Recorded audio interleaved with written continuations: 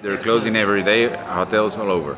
So because there is no demand, there is no tourism. So, but I tell you, if I close, we have a lot of cost too. So that's why I try to keep open.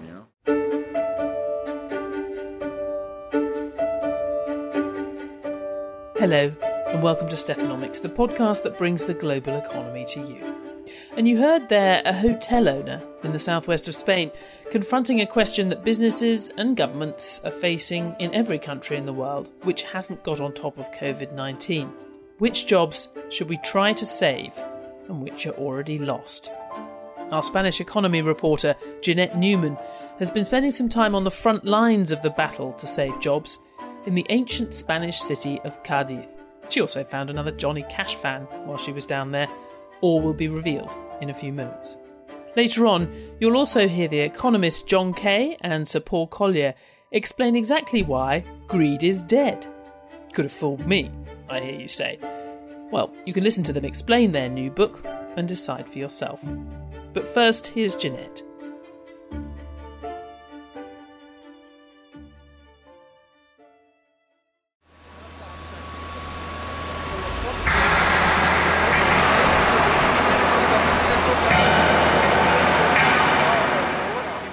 That cacophony is coming from inside a factory at a storied shipbuilder on Spain's Atlantic coast. Dozens of welders, riggers, and engineers are piecing together 5 warships. It's their first big naval contract in years. For centuries, shipbuilding has been a vital part of the economy here in the Bay of Cadiz. The bay has a privileged position next to one of the world's busiest waterways, the entrance to the Mediterranean Sea through the Strait of Gibraltar. At its peak in the early 1980s, this shipyard employed nearly 4,000 workers. Demand was high for warships and oil tankers. Since then, South Korea and China have eclipsed Europe in Navy shipbuilding. Now, the shipyard employs around 600 workers, the same number it had in the 1880s. Juan Carlos Carrascal oversees the factory at the shipbuilder, called Navantia. But always looking for more skilled people. Instead of a lot of manpower. Always looking for efficiency.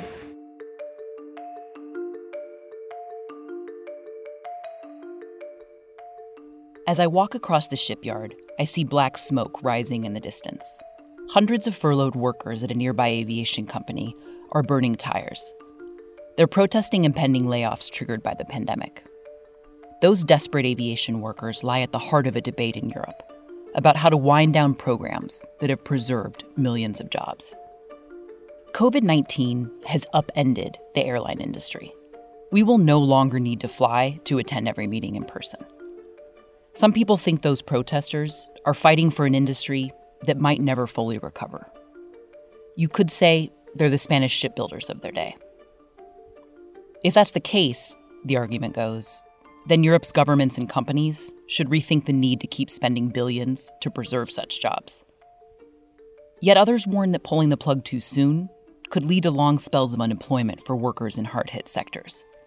That's something that many naval shipbuilders have also faced. Before we delve into that debate, though, some context on how European governments have responded to the pandemic. I spoke to Caterina Utamal. She's a senior economist at financial services company Allianz in Frankfurt. When the pandemic hit Europe in the spring, most countries wanted to avoid mass layoffs, so they put in place what are known as furlough programs. Furlough schemes allow employers to reduce their employees' working hours instead of laying them off, and the government then steps in and replaces a large part of the lost income in the range of 60 to 100%. And why did European governments choose to do that? The idea is to retain human skills and to allow for a quicker snapback, let's say, of the economy, because the workers are in place and are ready to go as the recovery starts to unfold. The results of furlough schemes in Europe are nothing short of remarkable. At the peak of the crisis, around a fourth of Europe's workforce, or what we calculate as 35 million jobs in the 5 largest economies alone, benefited from these schemes. Compare that to the US. American companies fired millions of workers when the pandemic hit. The government then stepped in to provide more generous unemployment benefits. But they didn't try to prevent mass layoffs in the first place. Why did Europe do things differently? There are a lot of reasons. For one, many European economies aren't very dynamic. Once a worker is fired, it can take her a long time to find a job again. The furlough programs were meant to be temporary. But this crisis has turned out to be more of a slog than many expected. So Spain, Italy, France, and Germany keep extending the furloughs. That leaves them in a tough position. When and how do they pull back on their aid? There has to be this recalibration of the labor market support to target, in particular, viable jobs and less so what we have coined zombie jobs. Because we think that in some cases, and actually we say that about every fourth worker that is currently taking advantage of a furlough scheme is at risk of not returning actually to the office or to the workplace.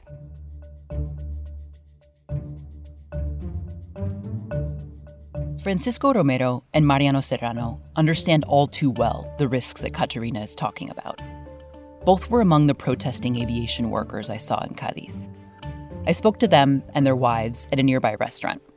They have been on furlough since March. Now, they might be laid off. We're going to be just the beginning. We're going to be the tip of the iceberg. Francisco and Mariano work assembling airplane parts. Their company, Alestis, is one link in a chain of aviation companies in the region. Of course their jobs are viable, Mariano says. We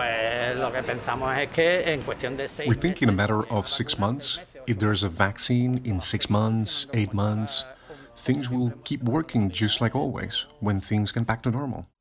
But what if the slowdown in aviation isn't temporary? Economists say one solution is to retrain workers who are laid off, to give them the skills they need to get jobs in a sector that is growing. I ask Mariano and his wife Manoli what they think about that. They shake their heads and laugh. I've done more courses than... What can I tell you? I've done all kinds of courses. I tried to put away all the books he had, and they didn't even fit on the bookshelf. Francisco was 16 when he began to work at one of the shipyards here. It was the 1980s. 2 years later, the shipbuilder announced a restructuring. Francisco was out of work. He's had spells of unemployment since then. That's when he's done some of those training programs, building solar panels and wind turbines, learning to weld. Mariano agrees more training isn't what's needed. They both just want to keep their jobs. There's a ton of people in Cadiz who are well-trained, incredibly well-trained. But the thing is, that doesn't come with the key ingredient, which is industry. I want to emphasize that what Cadiz needs is more industry. Cadiz doesn't need any more hotels or bars.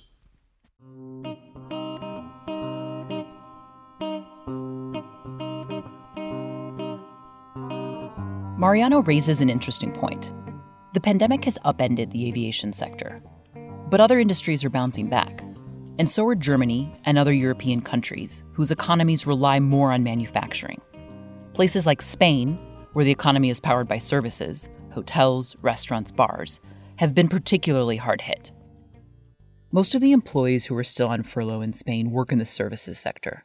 I wanted to know how companies and workers are faring as we head into low season. Tourism is important in this region. A hotel owner agrees to speak with me in Rota, a town that's a ferry ride away across the Bay of Cadiz.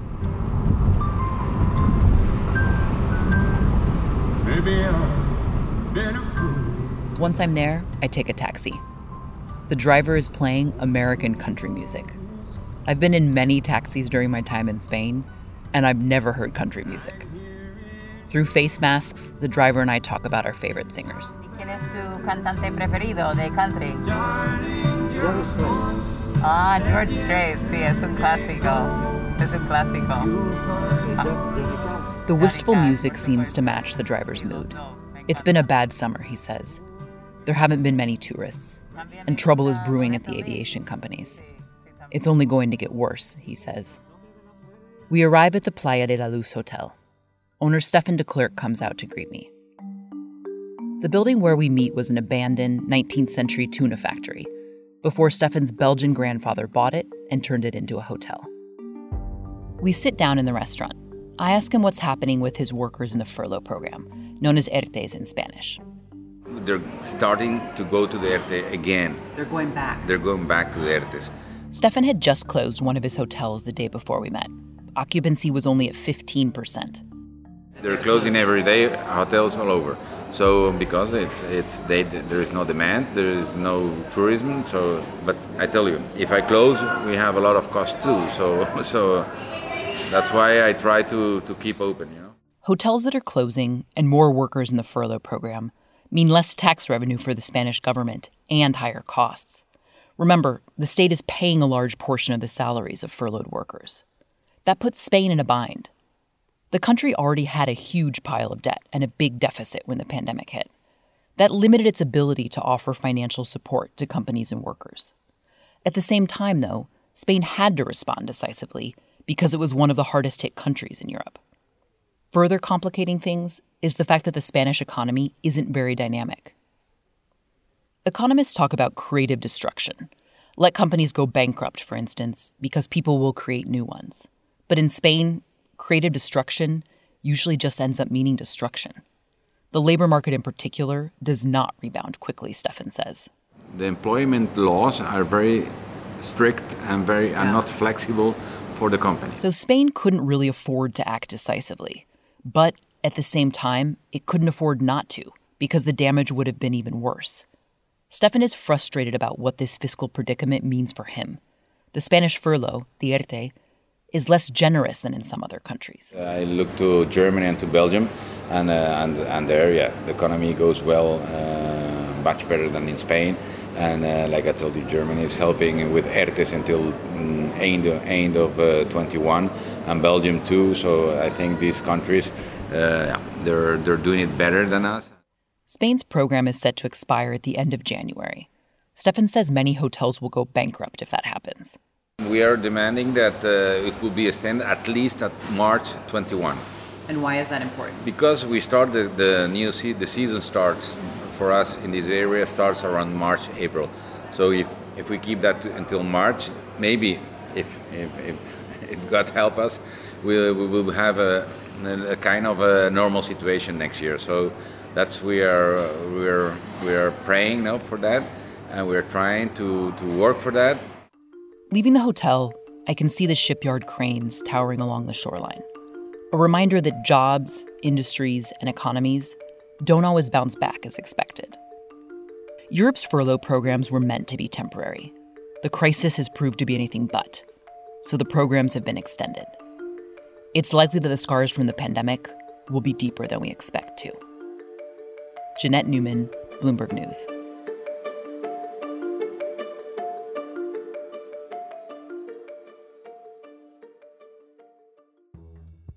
You could hear there how a short-term crisis over jobs and the cost of government support packages has also been forcing Spain to confront long-term choices about the direction of the Spanish economy. The same could be said of Europe and the US generally.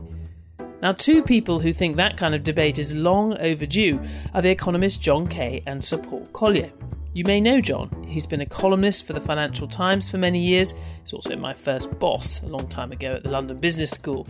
He's written many excellent books, mainly about economics, including most recently the book Radical Uncertainty with the former Bank of England Governor Lord Mervyn King. Sir Paul Collier is known more for his contributions to development economics, though more recently he's written a modest book called The Future of Capitalism. We had an online conversation recently convened by the Royal Society for the Arts in London about their new book, Greed is Dead, which for an economics book contains a surprising amount of political philosophy. I started by asking John why they wrote it. So, Paul and John, thank you very much for talking to me. John, let me start with you, just to get more of a sense of what this book's about and perhaps why you decided to write it. Yeah, this book originated, Stephanie, in a lunch we had in a Thai restaurant in Oxford called the Giggling Squid for some incomprehensible reason. And I was, as I've just recently finished the book you describe on radical uncertainty, while Paul, as you've also mentioned, had written The Future of Capitalism.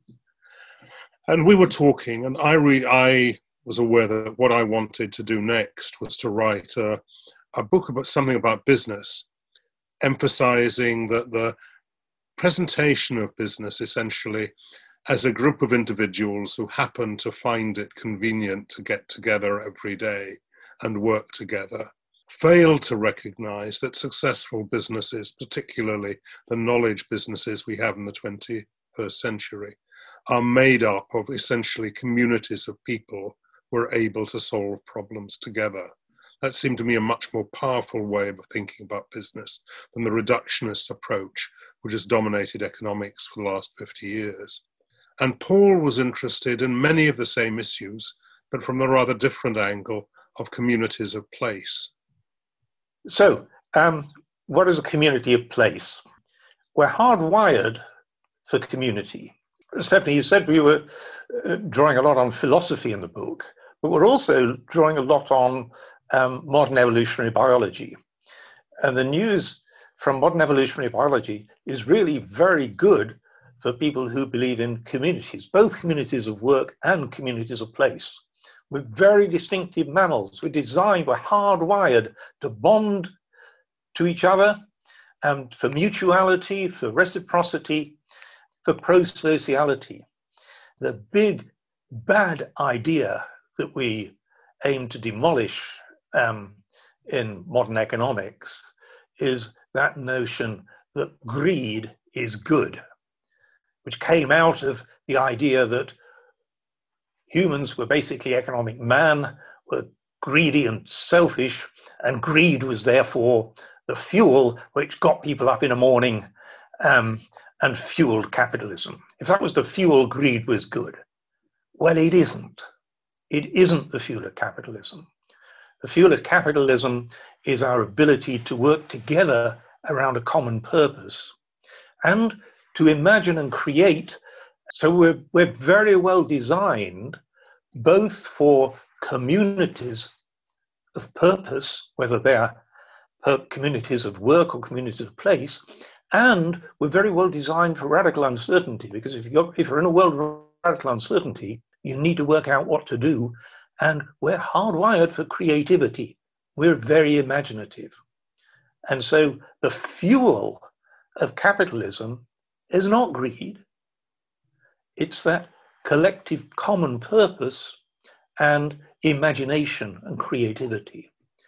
And when we say greed is dead, the normal response is to say, but look around you.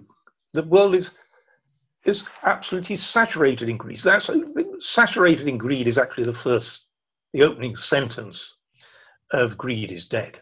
What we mean by greed is dead is intellectually the pillars that built the notion greed is good are now untenable. And so that's why we're saying greed is dead. We are now at peak greed, because gradually these ideas will filter through. So let me turn just to pick up on John's cue of communities of place. We need communities of place because so much of our public policy and our lives are lived in place. Our politics is very heavily dependent on place. And what's happened recently is big spatial divides. We've seen it in Brexit, which was basically a mutiny of provincial Britain against London. We've seen it with Trump, which was basically a mutiny of provincial America against the metropoles. And so rehealing that's what's really needed in community of place, restoring community of place. Let me pass back to John, because we got lots of ideas about how to do it. You know, we're learning a lot about this interaction of communities and place and work in the current crisis. We, the three of us, are able easily to have this productive conversation together over Zoom. we're able to do that because actually we've met each other in real life quite frequently in the past. And quite a lot of businesses are discovering to their surprise that they can conduct business reasonably well over Zoom and other online aids like that. Would they be able to do that if people hadn't been able to meet each other, work together, talk to each other, form relationships with each other in the past? I doubt that. The community of place, which happens in the office, can be conducted online because it is a community of people who are used to working together.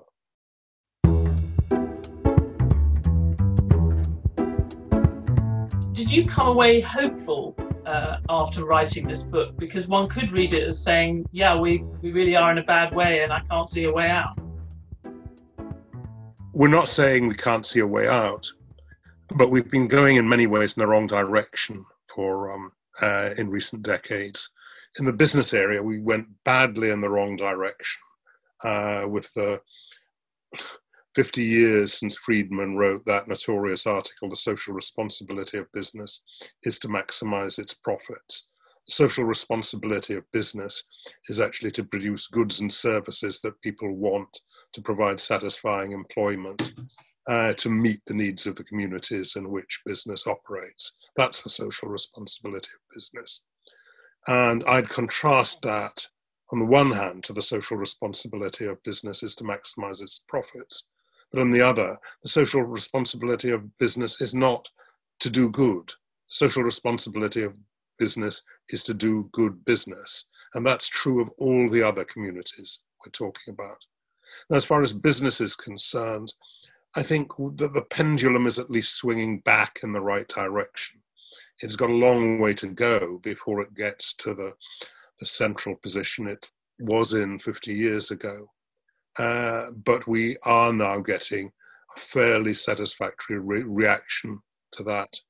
And that's what business needs. And business needs to stop describing itself in ways that are actually both repulsive and do not correspond to the reality of what successful business is actually like. I thought that was wonderfully bracing in the book that you point out that any company that's really tried to implement that very individualistic business model has tended to do extremely badly. Yeah, it's almost funny the extent to which that is true. The classic, of course, was Bear Stearns, which was the business that had a sign above its trading floor saying, "We make nothing but money." And of course, what happened was, in the long run, they turned out not to make that either. I've been writing a little piece for myself called The Fall of the Icons, which runs through how the businesses which we would have regarded as paragons of good business 50 years ago, ICI, Marks and Spencer in this country, General Electric, Sears Roebuck in the United States, are one after the other. These businesses have been damaged by essentially this individualistic approach to what businesses are like. And there are just so many cases. The most extreme case is actually Deutsche Bank, which has moved from being the bank that was the powerhouse of financing German industry into essentially a failed US hedge fund. And for that to happen in 25 years is a quite extraordinary and entirely negative achievement. To go back to a question, are we hopeful? Greed is Dead is a prediction. It's a very hopeful book. It says we're at peak greed. And why are we at peak greed? Because gradually ideas filter through. Ideas matter. And the ideas on which greed was founded, these individualistic ideas, turn out to be just wrong. They are against the grain of the new evidence from evolutionary biology. They're against the grain of the evidence from business performance. They're just not how we're designed to work well together. And those ideas will gradually filter through. You see it in a tidal wave of of new books, basically all along a communitarian theme, by some very influential people across the board. And so I think intellectually, we are already comfortably past peak greed. Those ideas will take a decade to filter through, but they will. And of course, COVID is an accelerator, because COVID is a splendid example of the need to come together. Just look around Europe. The most successful country, as far as I can see, is Denmark. It's had about the lowest economic hit and about the lowest mortality hit. So it's not even set it up as a trade-off. Do we save the economy or do we save people? It's saved both. Why has it done that? Because repeatedly over the decades, Denmark has demonstrated an ability to work together for a common purpose. That's why on all the indicators, the subjective indicators of well-being and happiness, the objective indicators of lifestyle, it comes out as top in the world.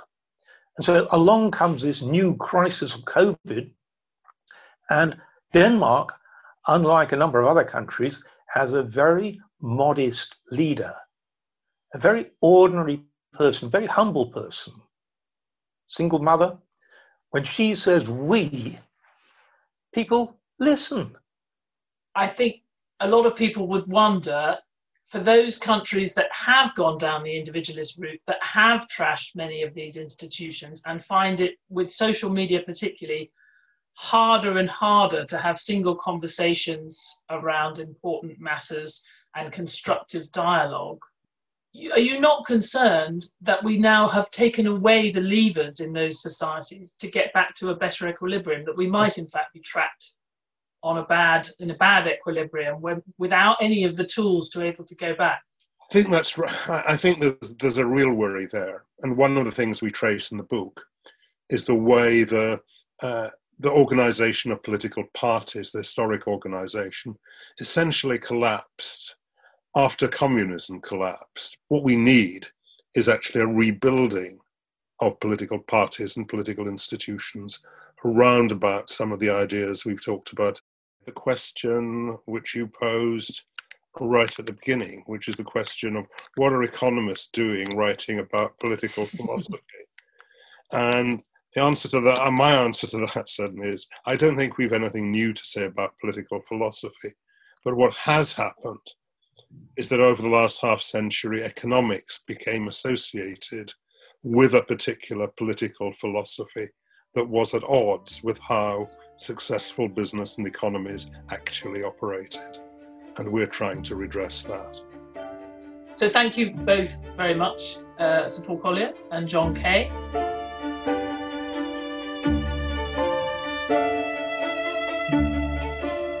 Thanks for listening to Stephanomics. We'll be back next week with more on-the-ground reporting and analysis of the economic fallout from the COVID pandemic and anything else we think is important that's happening in the global economy. Remember, you can always find us on the Bloomberg Terminal, website, app, and wherever you get your podcast. And for more news and analysis through the week from Bloomberg Economics, follow @Economics on Twitter. This episode was produced by Magnus Hendrickson, with special thanks to Jeannette Neumann, Rodrigo Orihuela, Alonso Soto, Laura Milan, Thomas Galtieri, John Kay, Sir Paul Collier, and the Royal Society for the Arts in London. Lucy Meakin is the executive producer of Stephanomics, and the head of Bloomberg Podcast is Francesca Levy.